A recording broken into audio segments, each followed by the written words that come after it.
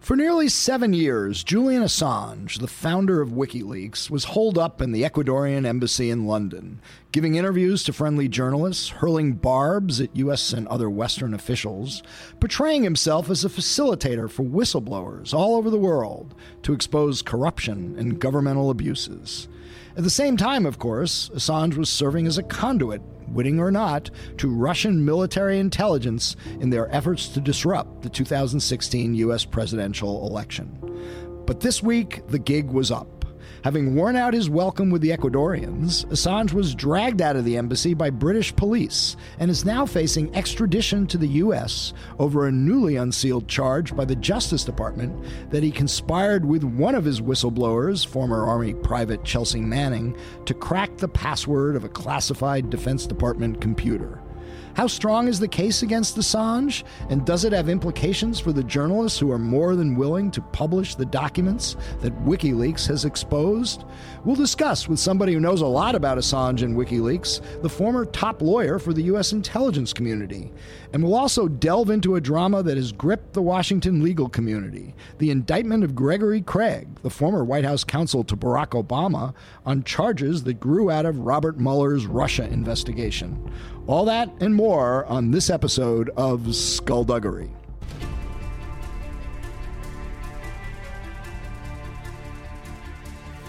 Because people have got to know whether or not their president's a crook.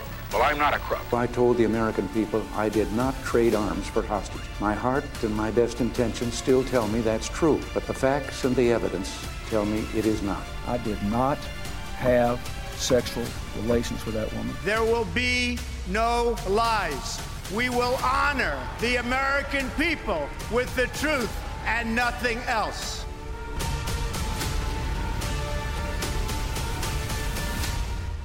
I'm Michael Isikoff, Chief Investigative Correspondent for Yahoo News. And I'm Dan Kleidman, Editor-in-Chief of Yahoo News. So look, this was the week we thought we were going to see the long-awaited Mueller report, and we'd be talking about that for the entire show.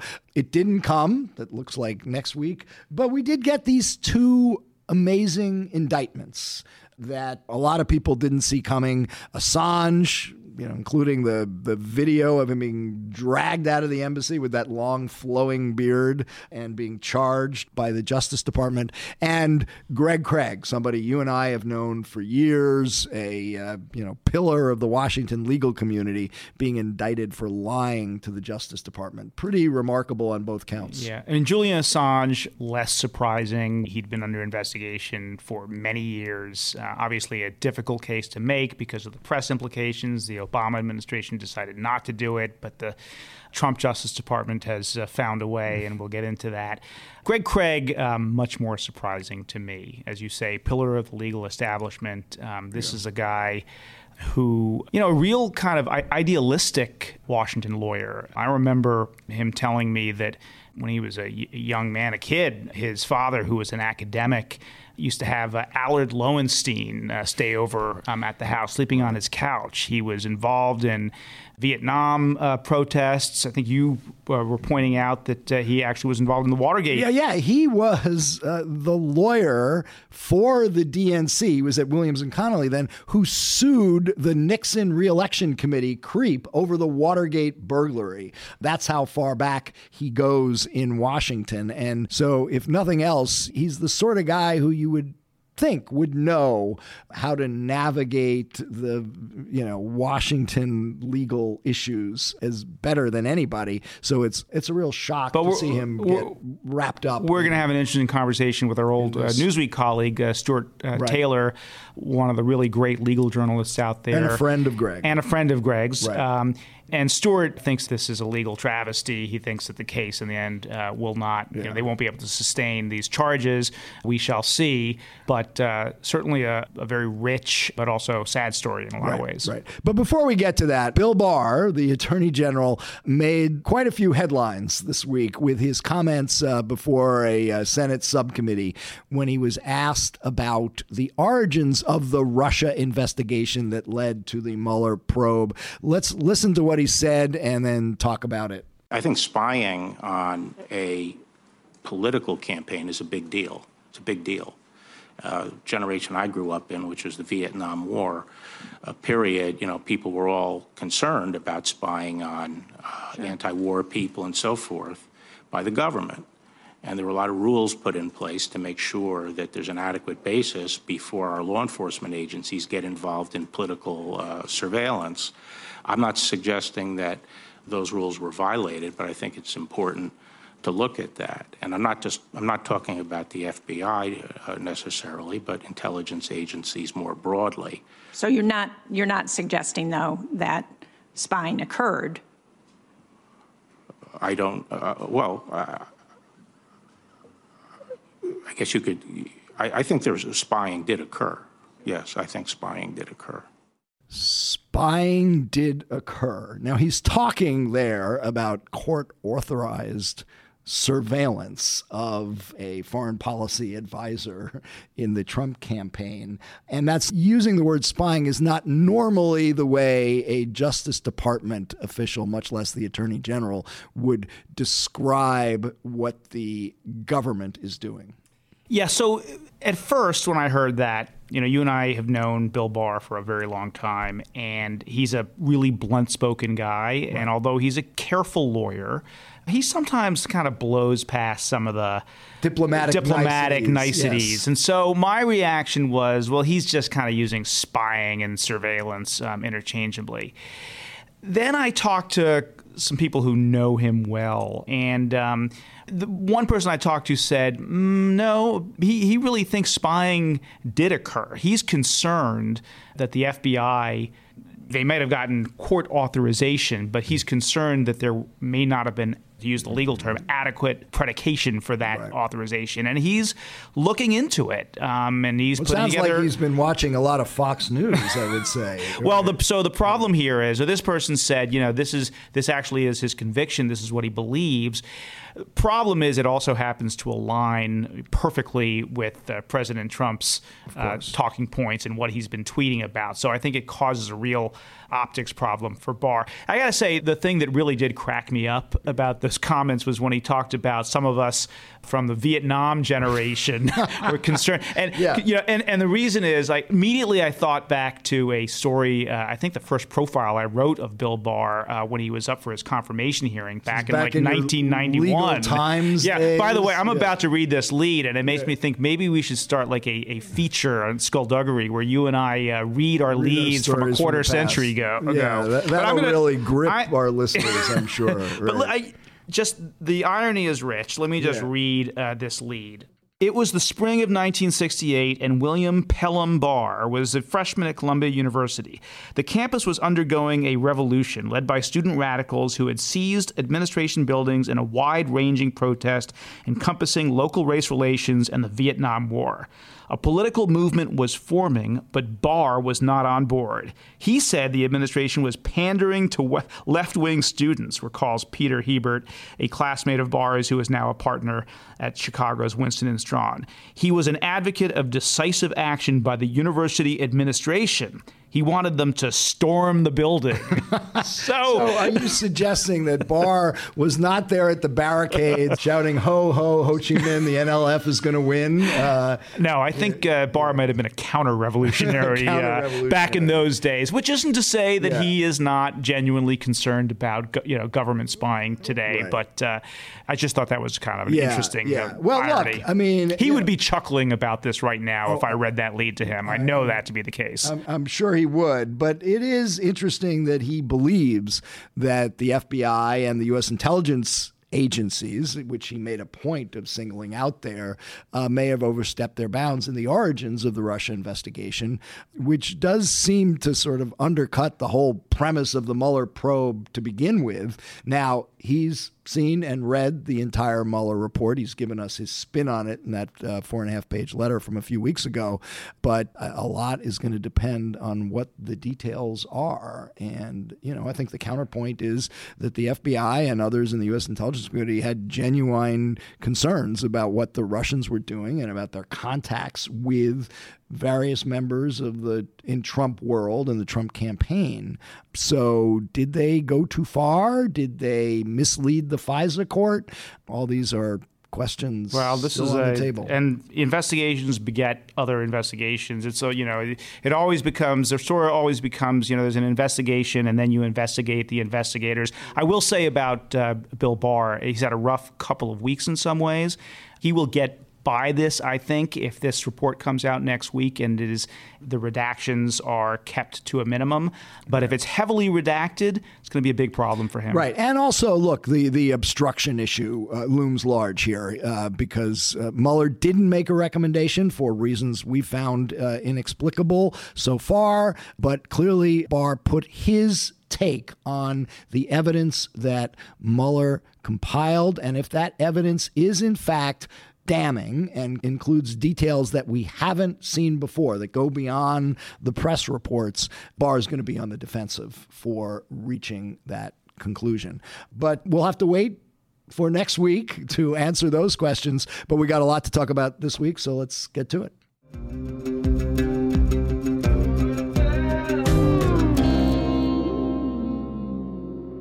We now have as our special guest today, Bob Litt, former chief counsel for the DNI, Director of National Intelligence, the chief lawyer for the U.S. intelligence community.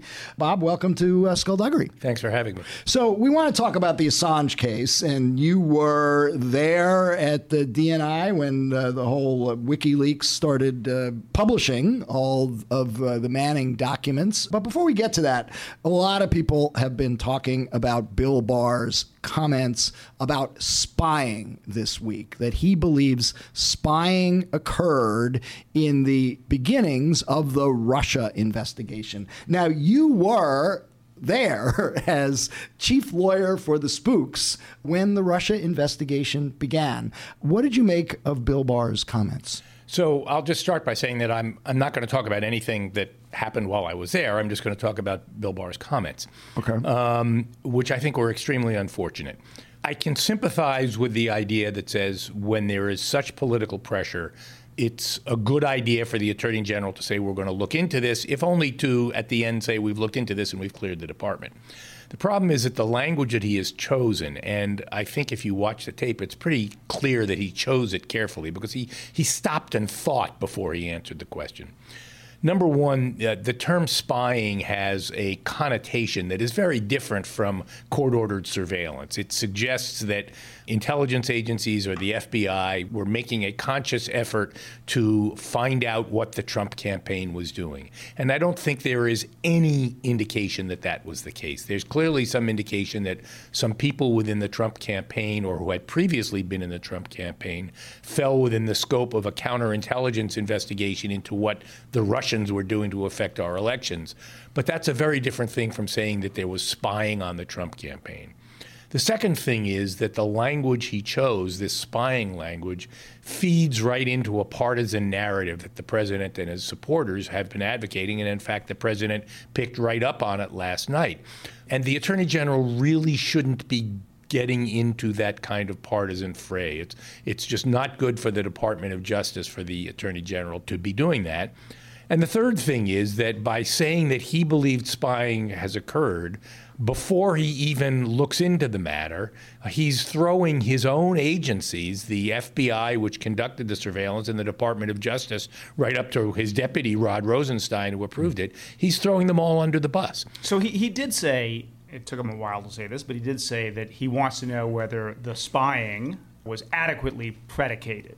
Yeah, I think if you compare the sort of emotional impact of the words spying and adequately predicated, you have a sense of what the problem is. Yeah, excellent point. Right. But we should point out that there is a active Inspector General investigation into the grounds upon which the FBI got a FISA warrant to surveil or spy on Carter Page. And we should point out that a FISA warrant is an incredibly intrusive mandate that gives the FBI the power to listen in on all of your phone calls, read all of your emails, all of your texts without you knowing about it. And so that probably meets the colloquial definition of spying. Yeah, except that Carter Page was not part of the Trump campaign at the time that warrant was issued. But once they got it, they could look back and see all of his communications with the Trump campaign while he was there. That depends upon the scope scope of the order. If it's an order for ongoing prospective surveillance, it does not necessarily authorize a search back and the retrieving triggering moment was his flight to Moscow and his speech there in July of 2016 when he was still a part of the campaign. So they clearly would have been looking at all his communications during that period. Aren't there filtering requirements where you look at some but you don't look at others, or not in the context of a FISA warrant. This is one of the areas in which intelligence surveillance differs from law enforcement surveillance. If you have a wiretapping warrant for law enforcement purposes, there's a requirement in the law of what's called minimization, and that essentially means if you are listening to a conversation and you realize this conversation has nothing to do with the crimes you're investigating, you turn off the recording device. Intelligence surveillance also has a requirement of minimization, but it operates after you've collected everything. And that is to say, once you've collected it, if you determine that it's non-pertinent, then you have to throw it out. So it operates in a somewhat different fashion. Let me ask you this question. I just want to ask one question, which someone raised with me today. When Comey, and I know you can't talk about what happened while you were there, but Comey does make the decision to open up this counterintelligence investigation. And Carter Page, who, as you point out, was not on the campaign at the time, but it obviously was, kind of around the campaign. Why wouldn't, at that point, the FBI give Trump a defensive briefing at that point? I don't know the answer to that. It may have been that they felt that there was enough concern about people who were associated with the campaign that until they had a firmer grip of what was going on, they didn't want to go out and start notifying people. Or they had suspicions about Trump from the get-go. Yeah, I don't know the answer to that. You'd have to ask people at the FBI, and I'm pretty confident they wouldn't tell you. Yeah. All right. The Assange indictment. You've read it. What's your take on this?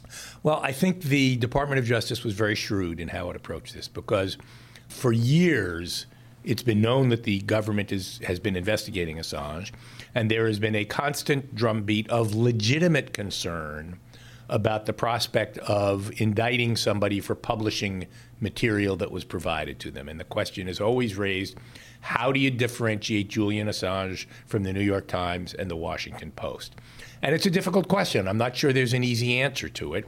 I don't think a person's motive really serves as an adequate differentiation. And so what the Department of Justice did in this case is they didn't indict Assange for publishing information. They indicted him for conspiring with Chelsea Manning to break a security passcode that it would enable somebody to hack into a computer improperly. And I think it has been significant that virtually all of the big media have been leaping on this as saying, well, this is fine. We wouldn't do anything like this. This doesn't cause any problems for us. I think that had the Department of Justice charged Assange under the Espionage Act with publishing material that Chelsea Manning or anybody else provided to him, they would have succeeded in instantly making Julian Assange a figure of sympathy and support from the press. So why did it take so long to charge him with that single count? I mean, this is something the Obama administration... You're right. Especially since the communications cited in the indictment apparently have been a matter of public record for years. The idea that, Manning asked Assange's help to crack this password, which, by the way... They didn't do. They didn't succeed. So they conspired we don't have any to indication try. that they succeeded, and they're not charged with succeeding. Right. So they're charged with conspiring, or he's charged with conspiring with Manning to do something that never actually happened. But of course, that's irrelevant. Okay, but let's go back to my question, which is why wasn't this charged before? No idea. It's public knowledge that the Obama administration considered charging Assange and determined not to. I don't know whether there was discussion of should we charge him with something more limited or not.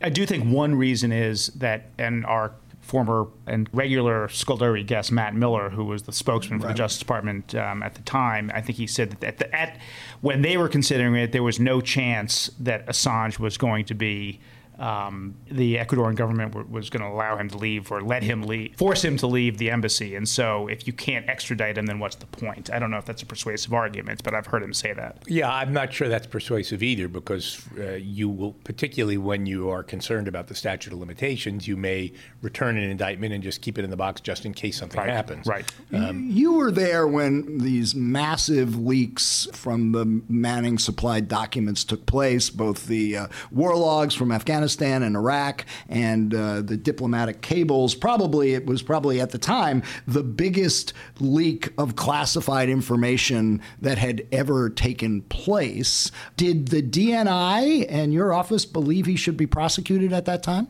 I believe Assange should be prosecuted. Yes.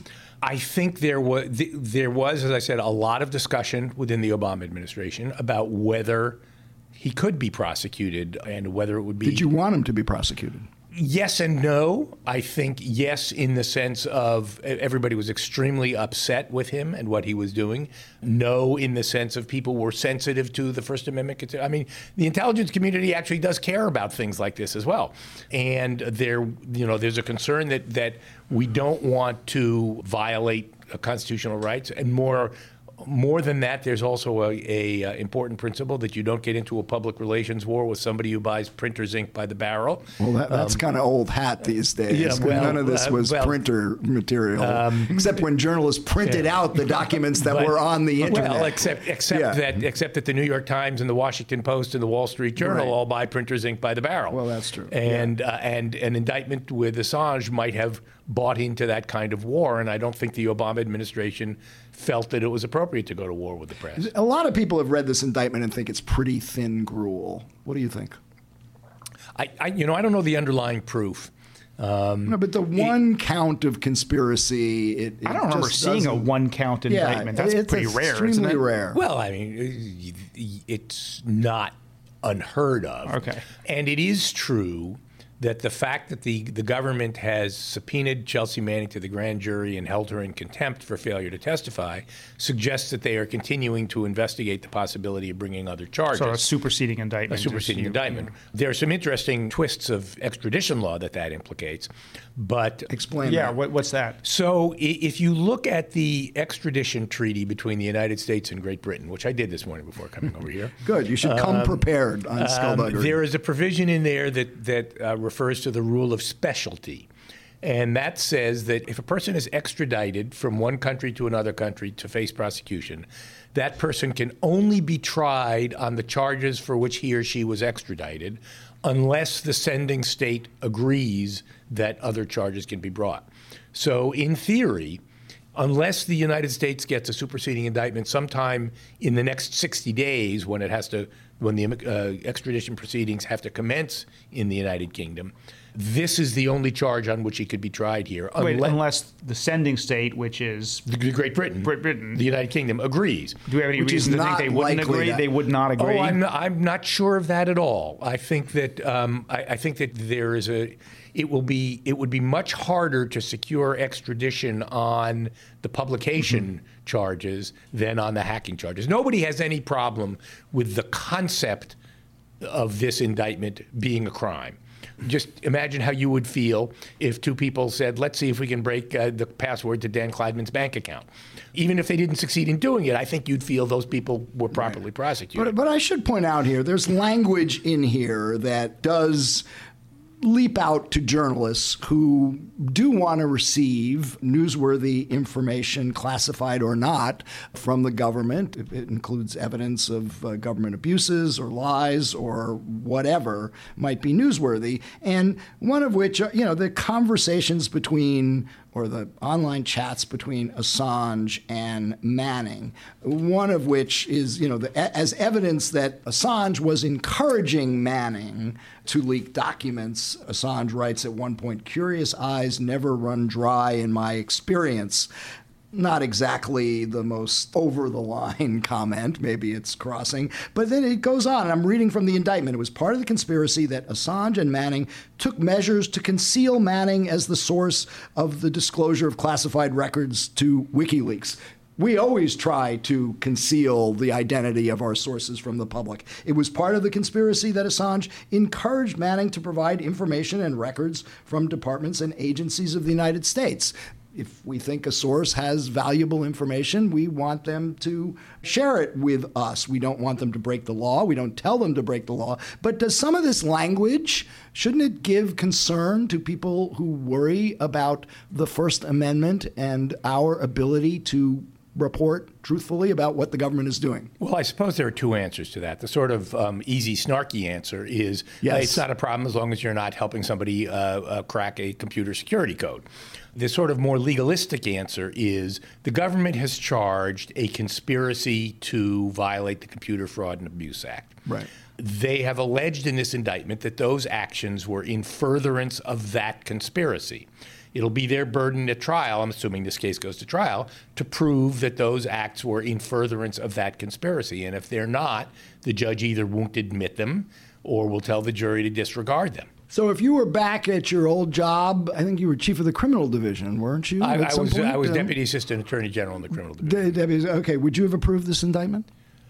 Well, I don't know the underlying evidence. Well, you've read what the government alleges. Well, I've read what they alleges. I don't know what the proof of it is.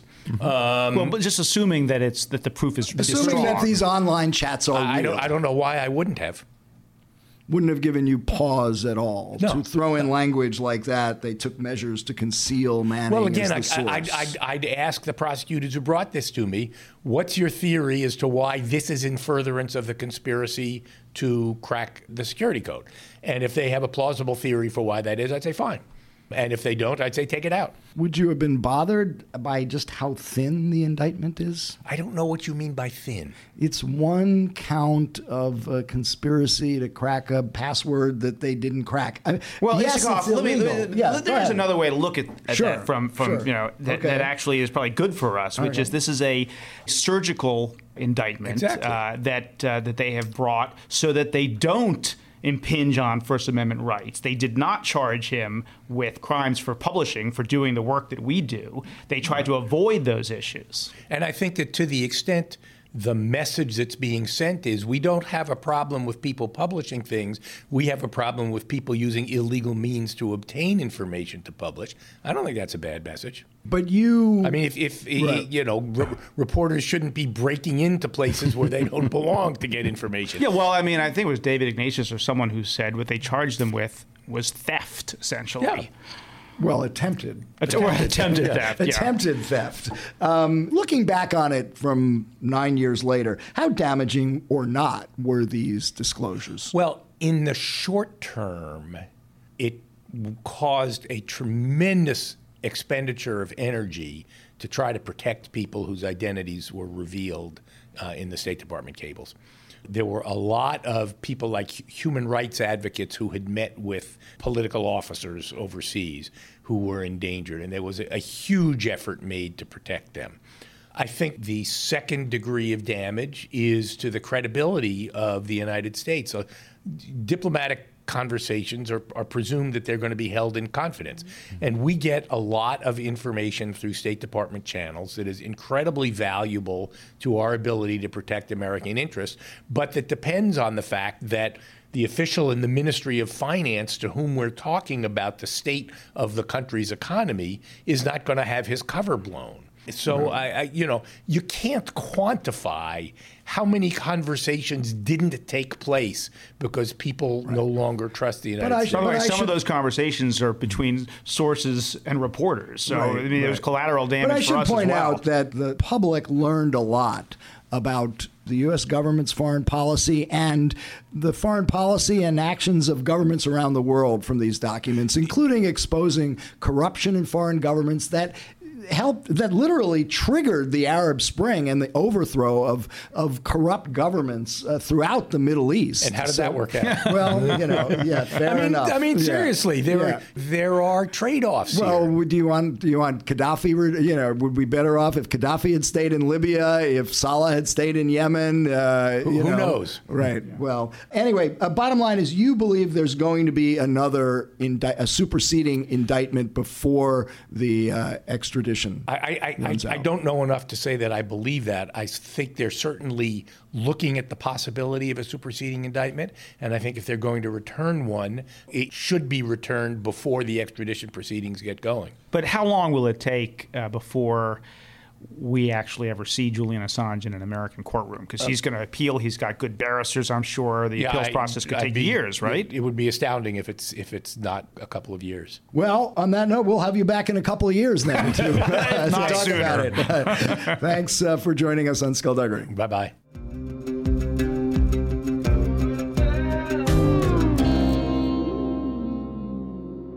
And now we're going to pivot to a story that has really gripped Washington's legal community and lobbying community in recent days, and that is the indictment of Greg Craig.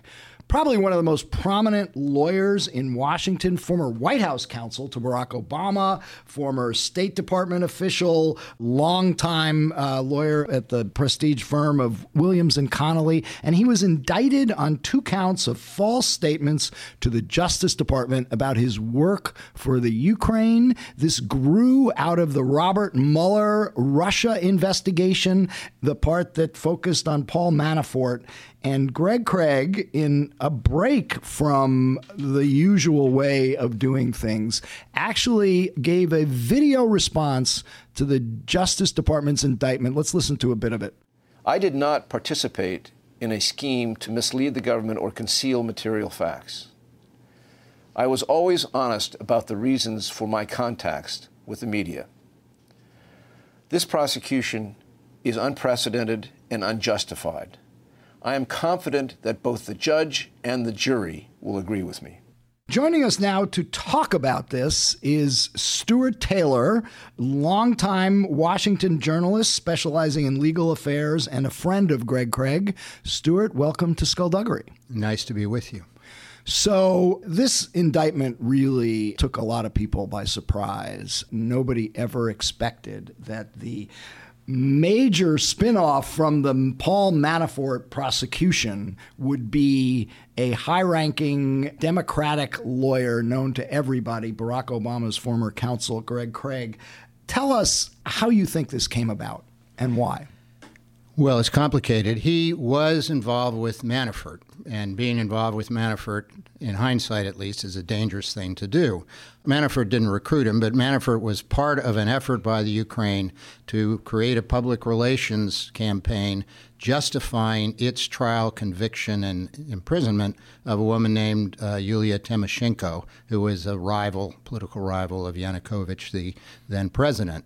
Yanukovych being the pro-Russian president of Ukraine. That's right. That Manafort was working for. So the Ukrainian government, in league with Viktor Pinchuk, who's a Ukrainian billionaire, I think, decided that it would be useful to hire a big, prestigious law firm, Skadden Arps, with a big, prestigious lawyer with foreign policy ties. Greg had been at the State Department, et cetera, to examine the trial and hopefully pronounce that it was fair and that all the stuff in the West and from Hillary Clinton, among others, about it being a politically motivated hit job was wrong. So they hired Skadden Arps with the hope that it would produce a report like that. Skadden said to them and publicly, we're not just going to be your PR agents.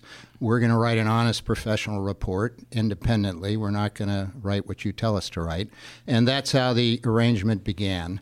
And so far as I can tell, the government has never suggested there's anything wrong with it.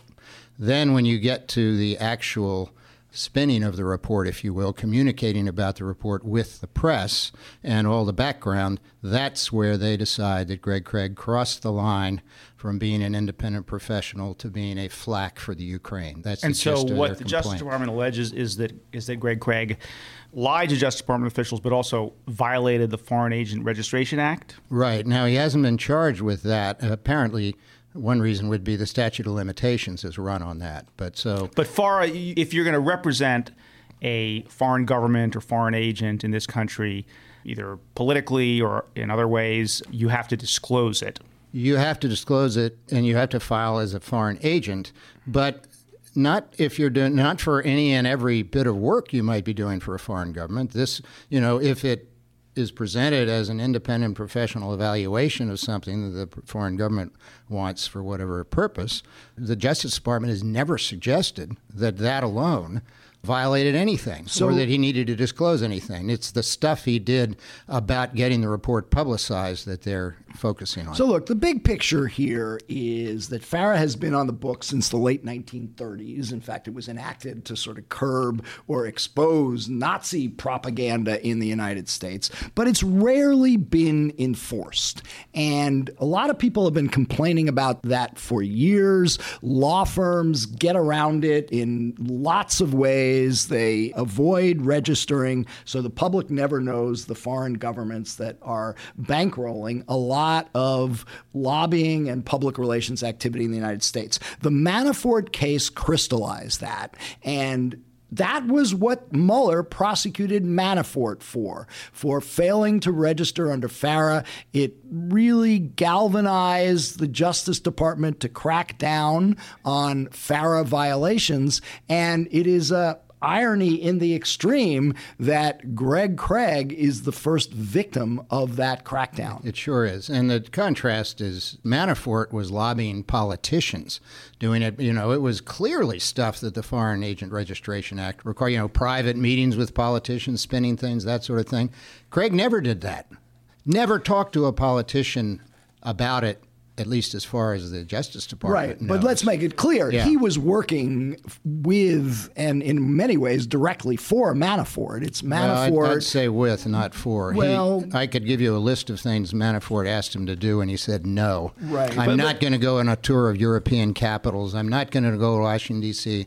and spin this report. I'm not going to do this. I'm not going to do that. And he did work collaboratively with Manafort to a degree. But explain why it's materially worse, if you think it is, to do that kind of work, lobbying Congress or government agencies, than a public relations campaign that goes directly to the American people and tries to change their perceptions without disclosing who your client is. Some people might even think that's worse.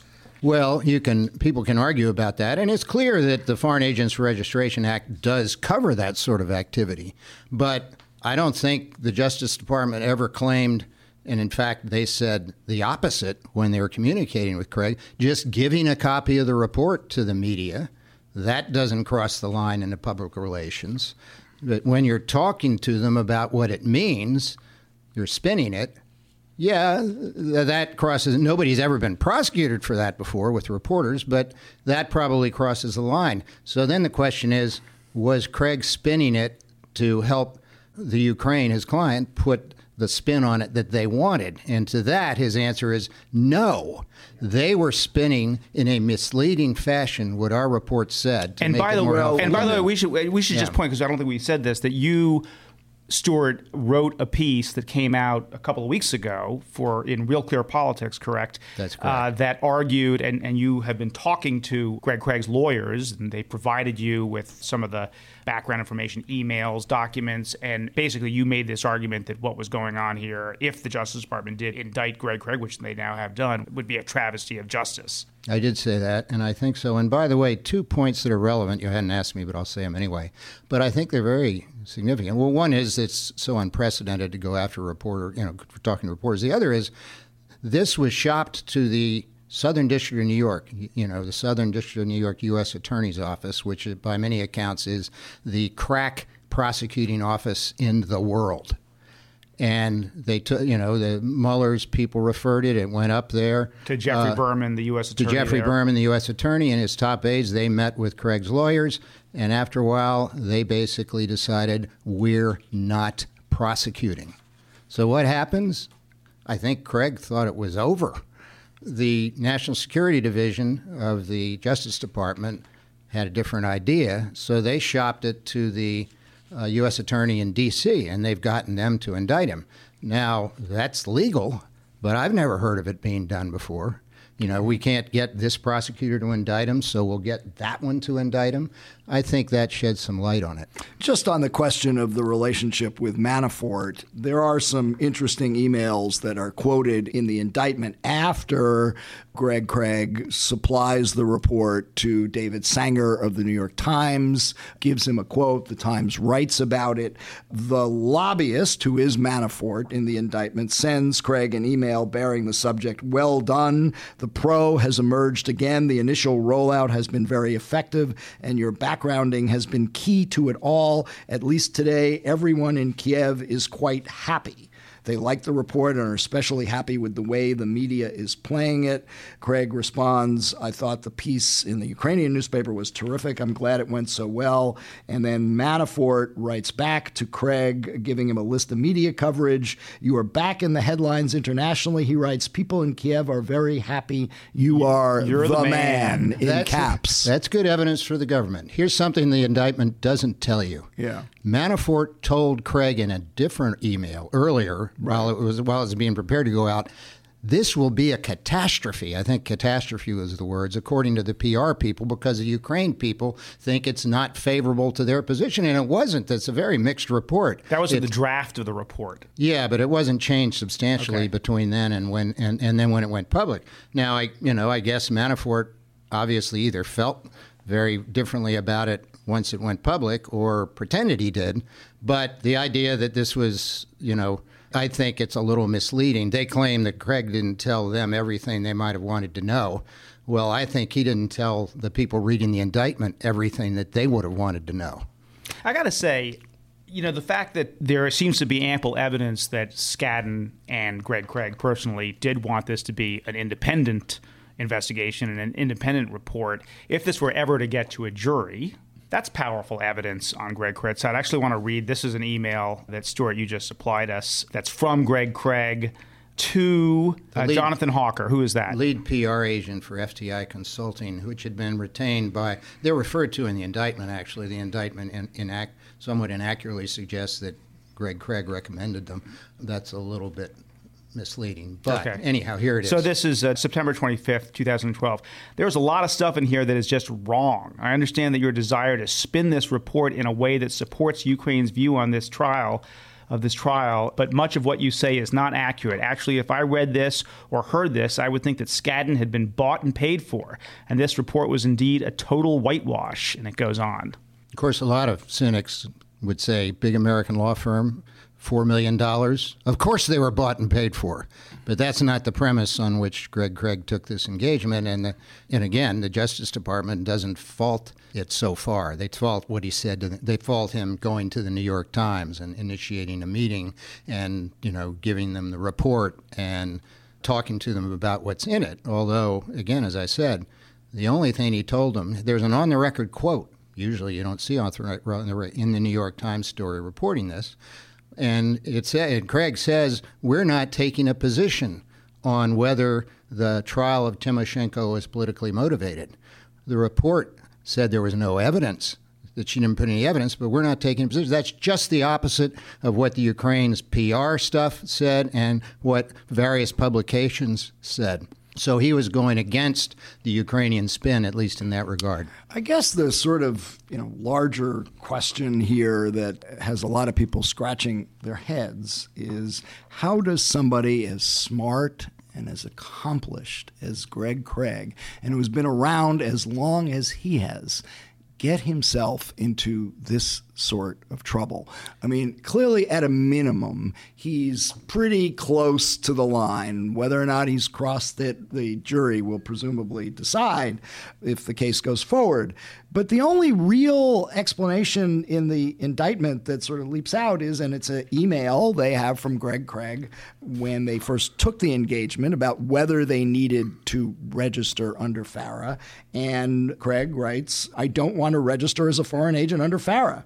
I think we don't have to with this assignment." And the motivation that the Justice Department puts in this indictment is that he thought that it would hurt his chances and or others at the firm who might have worked on the case of getting a future job in the government. And we should point out that he came out of the Obama administration, and at least in that first term, Obama had a total ban barred any lobbyists. Any lobbyists. Right. And at his age, by the way, he was not going to be getting a job in a Hillary Clinton administration. Yeah, especially they're ditched Hillary. Yeah. All right. Go support Obama. Yeah. So how does Greg Craig get himself into this kind of trouble? That's a very good question. And why? why? And I suspect some of the background you gave may help explain it. You know, this is 2012. Right. You know, the FARA was kind of a nothing statute, and people weren't all that punctilious about making sure they didn't cross some line. Which is a big issue, by the way. It's clear that, yes. So shouldn't we give hats off to the Justice Department for finally getting serious about enforcing a law that's been on the books since the late 1930s? We should, if they enforce it in a case where it's justifiable to say that the guy lied. And that's what the argument is about this. But if you want to know why wasn't he a mile from the line, I suspect he wasn't a mile from the line because it didn't seem that dangerous to be as close to the line as he was. Now, you know, obviously in hindsight, he was too close to the line because when the Justice Department indicts you, you were too close to the line, period, just because it wasn't prudent to do it. That doesn't mean you violated it, and it certainly doesn't mean that you lied when you told the government, when you answered all their questions honestly, but economically, without telling them everything they might have wanted to know. Leaving out information that they have argued was relevant to their questioning, including the fact that he was working with the PR firm in London. He's the one who suggested providing it to David Sanger, the report to David Sanger. He had it personally delivered to David Sanger's home. So he was clearly playing a role in shaping the PR rollout of the report. Now, I think you'll see, that's all true in a sense. I think you'll see in the trial that there was a sequence of events leading up to that, the gist of which Craig was, as Dan's just read, Craig was complaining that they were putting a misleading spin on it. He kept complaining. They kept doing it. They sent him, PR stuff. Right. He said, this stinks. I'm not, we're not going to do that. They stopped sending him copies of the PR stuff because they could see he wasn't on board. Then the time comes when Sanger, who'd been in touch with before, is everybody's choice, it seems to be the guy you leak the report to try and lead the news coverage. And they did that just before. And Greg did that just before the coverage. If Greg hadn't done it, somebody else was going to do it for them. The reason Greg is giving why he decided that he would be the one to talk to Sanger is he wanted to give Sanger an accurate picture of what the report said. And he, by then, was quite clear that the PR guy, if he did it, was going to give a misleading Ukrainian spin on the report. And I can tell you what that's about, but it gets a little technical. So, Stuart, I want to get back to Mike's question because I understand your point about this is 2012. FARA was really never being enforced. And I should point out, by the way, Manafort's lawyers argued that in his defense, saying this was selective prosecution, that they were going after Paul Manafort for violating a law that was rarely enforced. But for me, the more baffling question in some ways is why he would put himself in the position to work so closely with, the Ukrainian government and with a guy like Paul Manafort. You lie down with dogs. What's the old saying? Yeah, that's right. It's a good question, and my guess is that he'll have an answer to it at the trial. But I think what he was trying to do after he got into this company, and I don't think Manafort was quite as dirty then in terms of his reputation as he is now. Oh, he'd been pretty dirty Once you got into this for a real long time. The lobbyist for Mobutu, for Marcos, for every thug and autocrat around the world. This could be titled Dancing with Manafort. But I mean that in the sense of trying to keep his distance while at the same time, working on the same matter with Manafort. Manafort was supposed to be doing the spin. Greg was supposed to be doing the independent professional report. The lines, other people, according to Greg, kept crowding him and trying to drag him into the PR, and I guess they succeed. He did call the New York Times. Greg Craig certainly doesn't have to take this case for the money. I mean, I can't imagine that that's the motivation for him. Well, you join a new big I think law that's firm, what I would get to. That's what I wanted to. So that's Isn't the point. That's the kind of cultural law firm point that I wanted to make. My sense is in some of these big law firms, there is an enormous amount of pressure from your peers and from the law firm leadership to bring in these big cases. And then I wonder, Greg Craig has now left the firm. Seems like he was pushed out. And, is there a sense in which Skadden threw him under the bus? Skadden has now paid back the $4 million in some kind of settlement, but there was no criminal charge against Skadden. I think they did. In fact, about a year ago, or maybe a little more than a year ago, Skadden put out a statement that they and Greg had not violated the Foreign Registration Act. I don't think they know anything now that they didn't know then. Now, I suspect that people at Skadden will say Greg didn't tell them everything. He didn't tell us everything he was doing. But bottom line, I think Skadden threw him out under the bus, not because they hated him, because this was a very messy publicity disaster for a giant law firm, and this was their way to get out of it. Have you talked to Greg? Not about the substance. I've seen him. I've talked to him about life, talked to him about what he's going through, but I talked to his lawyers and not to him about all the facts we're discussing. Right. That's just the way I take it this they has got to wanted to be do it. Devastating for him. Oh, I think so. I mean, he's a pretty, he's not the kind of guy who bursts into tears in front of you. Right. But, I first met him when he was defending John Hinckley for attempting to assassinate the President of the United States. And I was impressed with him then, and I've been impressed with him ever since, which is one reason I kind of went out on a limb as a friend of his, which was disclosed at the top of my article. Because when I saw this going on, I said, I know this guy. I've known him for 30-some years. He's not the type of guy who's going to lie to the government to get a little more money. By the way, and I still think that. Yeah. I should just disclose that I've known him for a long time. We both have. We've covered him for a long time. I was involved in some pretty interesting litigation with him. Cartwright, the Haas Cartwright, who was the vice chairman of the Joint Chiefs of Staff, was indicted by the Justice Department for leaking to reporters. Those reporters were David Sanger, who appears in this story, and myself. Dan Kleidman. And Greg Craig actually effectively ran a campaign to get Cartwright pardoned. Obama did pardon him, and among the things he did was he got an affidavit from me to help him in that case. So I just felt I should probably disclose that. Well, you may get called as a character witness in the trial. But anyway, you guys, since I've disclosed that I'm a friend of his, that you can judge me on this. I think one reason this has gone off like a bomb in D.C. is a lot of people have known him for a long time. Right. And a lot of them, maybe all of them, think Greg Craig's an honest guy. This doesn't make sense. Yep.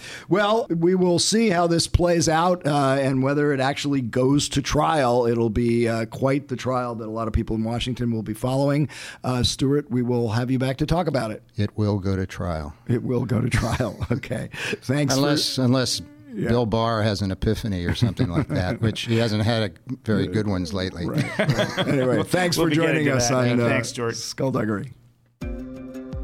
Thanks to Bob Litt and Stuart Taylor for joining us on this episode of Skullduggery. Don't forget to subscribe to Skullduggery on Apple Podcasts or wherever you listen to your podcasts. And tell us what you think. Leave a review. The latest episode is also on SiriusXM on the weekend. Check it out on POTUS Channel 124 on Saturdays at 3 p.m. Eastern Time, with replays on Sundays at 1 a.m. and 3 p.m. Be sure to follow us on social media at Skullduggery Pod. And now you can watch the podcast on yahoonews.com, YouTube, and Roku. Saturdays and Mondays at 8 p.m. Eastern Time. Talk to you soon.